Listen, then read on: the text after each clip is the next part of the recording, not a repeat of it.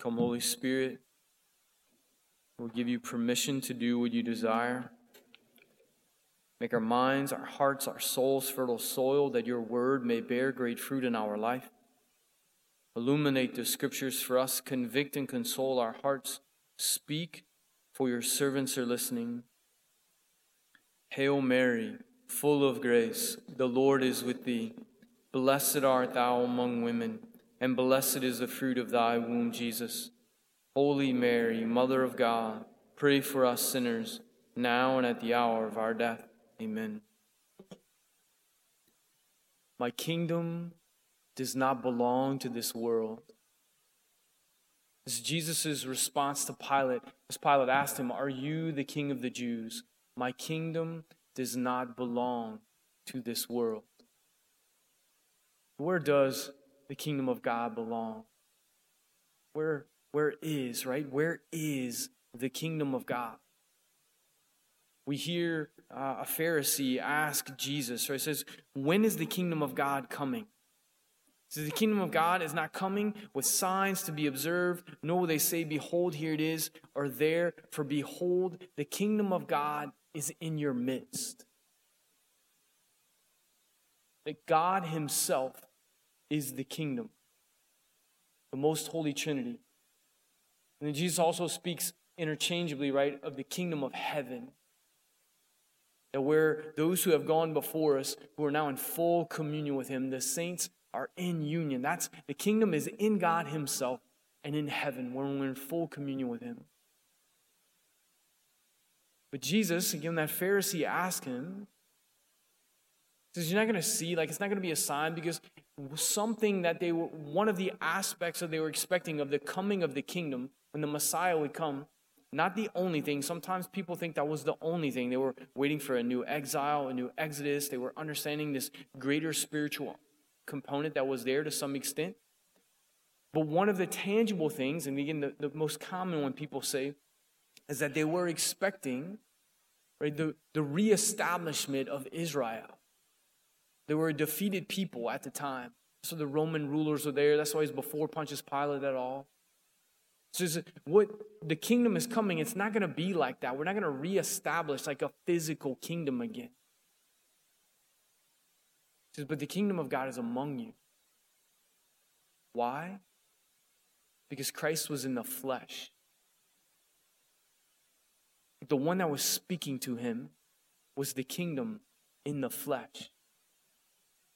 But a question that we have for ourselves, right, on this feast day of Christ the King, it's the end of the liturgical year where we look for Christ's second coming. And here he's presented like Jesus as our King.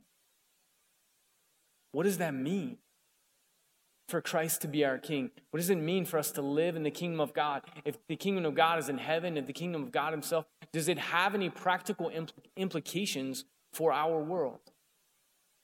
Pilate was worried. His only concern is if you guys are mad that he didn't follow your Jewish ritual customs or those things, that's on you. But are you claiming to be king of a people that I'm in charge of? Is this a political coup here? And that's what Jesus says, my kingdom is not of this world. But it does have practical implications.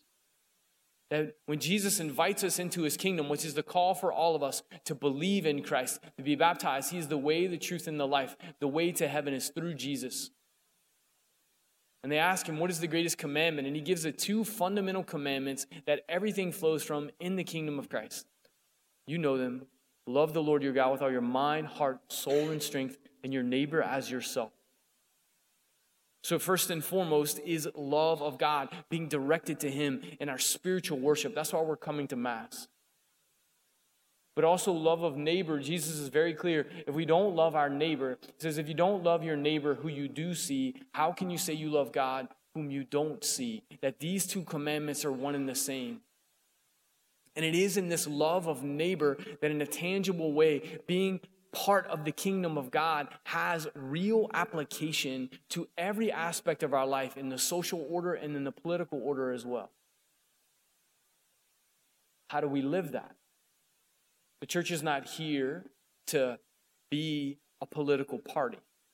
The church is not here to have tangible political power like we think of it. But the mission of the church and the mission of us, the body of Christ, living, right? Jesus living in us as the kingdom of God and following Christ as our king, is that we receive the truth from him. The truth of who God is, the truth of who we are, and the truth of what it means to be in relationship with others. In every aspect. And so fulfilling the kingdom of God, of loving our neighbor as ourselves, is not just about charitable deeds. That is very, very important. Jesus is clear. Matthew 25, part of our salvation, right? Whatever you've done for the least of my brothers and sisters, you've done unto me. Whatever you've not done unto me. But to live and to build up the kingdom of God here is not just about charitable deeds, but cultivating a community, cultivating a society where there is justice and people in that society, right? There's an opportunity in a just society to flourish. Not just for some, but for everyone. And here's the movement of the people of the kingdom of God of following Christ and how he has taught us to live that has implications on every single aspect. And for us to be focusing primarily, like, come to the Lord, because ultimately his kingdom is about getting to heaven, but it's not just about that. It is also here and building up of a just society. So how do we know what a just society really is? Like, where do we get that knowledge from? Are we gonna find it on CNN or Fox? Are the Democrats or the Republicans gonna tell us? It is good for us to be engaged in the world and to pay attention to those things. But here's the reality. The truth of who we are and how to flourish as human beings individually and together comes from the Lord himself, whom we're created in his image and likeness. And we're fallen. And as fallen people, we've talked about this before, we have a darkened intellect, so it's easy for us to get confused. When Pilate is talking to Jesus again, he's like, hey, you're a king. Jesus says, I've come to give testimony to the truth. And the church, they cut off like the line that's right after that, right? I wish they kept that for us to read. But the next line in John's gospel, Pilate is like, what is truth? Right? Like, come on. What is truth? What I care about is what's expedient for me to have power. But he's not concerned with real truth or real justice. He's concerned about his own power and control. But the only way we can receive what the truth is and then how, again, from that to lead other souls to eternal communion and to be building up of a just society that others can flourish is from Jesus himself. So if we're paying more attention to what, again, I'm just using this, we could use so many other sources, what CNN or Fox or the Republicans or Democrats are saying more than Christ and more than his church, we're going to be misled and we're going to be confused. Again, we have to engage and we have to understand, but if we're paying more attention there, if we're being fed more by them than we are by Christ and his church and what it means to interact in our world in a tangible way, we're going to be confused and we're going to be misled. So where do we move? Where do we go? The early church, what did they do? Right after Pentecost, it says the early church devoted themselves to four things. Four things. For the church to be alive, for us as individual members and the church of the body to be alive, of building up the kingdom of God, it is a devotion to these four things. One is prayer. How can we know the Lord and follow him if we are not praying? And all of us want to pray. I mean, the Mass is prayer, right? We were talking to some of our student leaders this past week, and it's been a busy semester. There's lots of school. There's lots of work, kind of readjusting post-COVID, like, oh my gosh, I can do things again, like, I don't know. I want to do everything. You all know it. We're all done it. And then, like, I want to pray, and I'm involved in ministry. It was like, gosh, I don't have enough time to pray. Like, just to say it clearly, like Mother Teresa said, if you're too busy to pray, you're too busy. If you're too busy to pray, you're too busy. Something else needs to give. Because if we're too busy to pray, Jesus is not our king. Somebody else is, or something else. Daily commitment to at least 15 minutes spending time with the scriptures and our Lord Jesus Christ. Changing our hearts. Second thing, sacraments, right? They devoted themselves to prayer. And the second thing is the sacramental life of the church. To make the Holy Eucharist, and right now in your life, confession, to make those just integral parts. That if you have an opportunity to come to Mass, not just on Sunday, but during the week, to grow in devotion to the Most Holy Eucharist through adoration, of coming to confession, right? Just rooting ourselves in the sacrament. The third thing was the community. That they focused together as other believers, like engaging in the world, and because we can't just hang out with each other. We need to be engaging in the world, to seeking to evangelize and draw others in. But there's a real thing of like understanding that fellow believers help transform and flame the fire within us.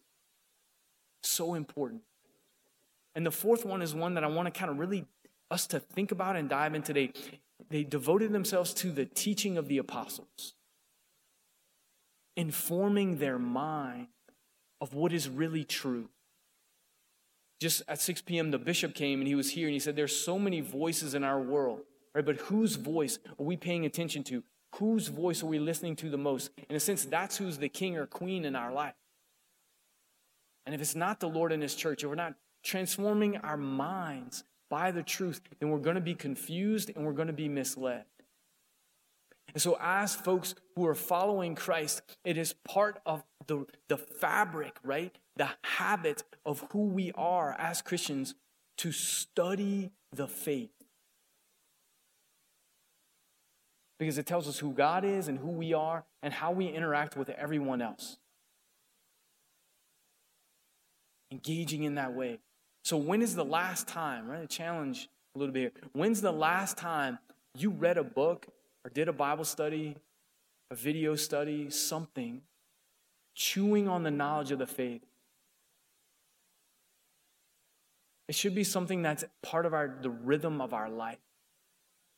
Prayer and the sacraments, community life, and study, informing our mind. And specifically, as we're thinking about the political realm, the social teaching of the church. The church recently came out with the compendium of the social teaching, right? The church is not making policy herself, but informing the principles that we engage in the world, teaching us of the principles of how we engage of building up a just society, that from there, then you, as lay people, right, are meant to engage the world, the societal world, the political world, with the vision of Jesus and his church. Not to take the vision of the political realm and bring it into church, but to take the gospel and to go in and to use that as the prism, and that I look at everything else, and to make policies and to engage in them based off of the fundamental principles of who God is and who we are, and what does it mean to build up a just society. So if you haven't studied the social teaching of the church, dive in. And I want to encourage you, kind of a nice, smooth way to get in is, I mentioned it recently, Pope Benedict's encyclical, God is Love, because he just starts off talking about who God is and how he loves us in this incredible way. But then that love of God for us, how do we love him? And then how do we love others? And he goes through, again, just beginning some simple principles of engaging in the world from the vision of Christ and his church. Who's the king in your life? Who's informing your mind more than anyone else? Whose voice are we following? As followers of Christ, as we're again in this last week of the liturgical year, looking forward to the coming of Jesus again, of our salvation and the salvation of others, of devoting ourselves to prayer, to the sacramental life, to being built up as a community, and informing our minds of the truth. So that as we engage in this world, that we can help build up the kingdom through the salvation of souls and the ordering of a just society. Not from the vision that the world is presenting, but from the vision of the church and engaging vigorously in the world from there. They asked Jesus, "Are you the King of the Jews?" "My kingdom is not of this world, but his kingdom is in this world and is meant to be in us. And then from in us being poured out and transforming everywhere we live and drawing others in." Today, let us make a recommitment to prayer, to the sacraments, to the community life, and to informing our minds that Christ will be ever more clearly our King. More souls will come to know him for all eternity, and our world will become more just, that everyone may flourish and come to know Christ. So you're still listening? Well, while you're here, maybe you're thinking about, I really want to support Christ the King. I want to know how I can pray for them. I want to know how I can support them financially. Well, that's easy.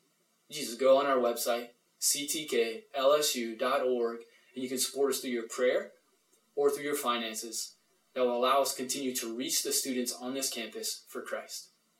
Go Tigers.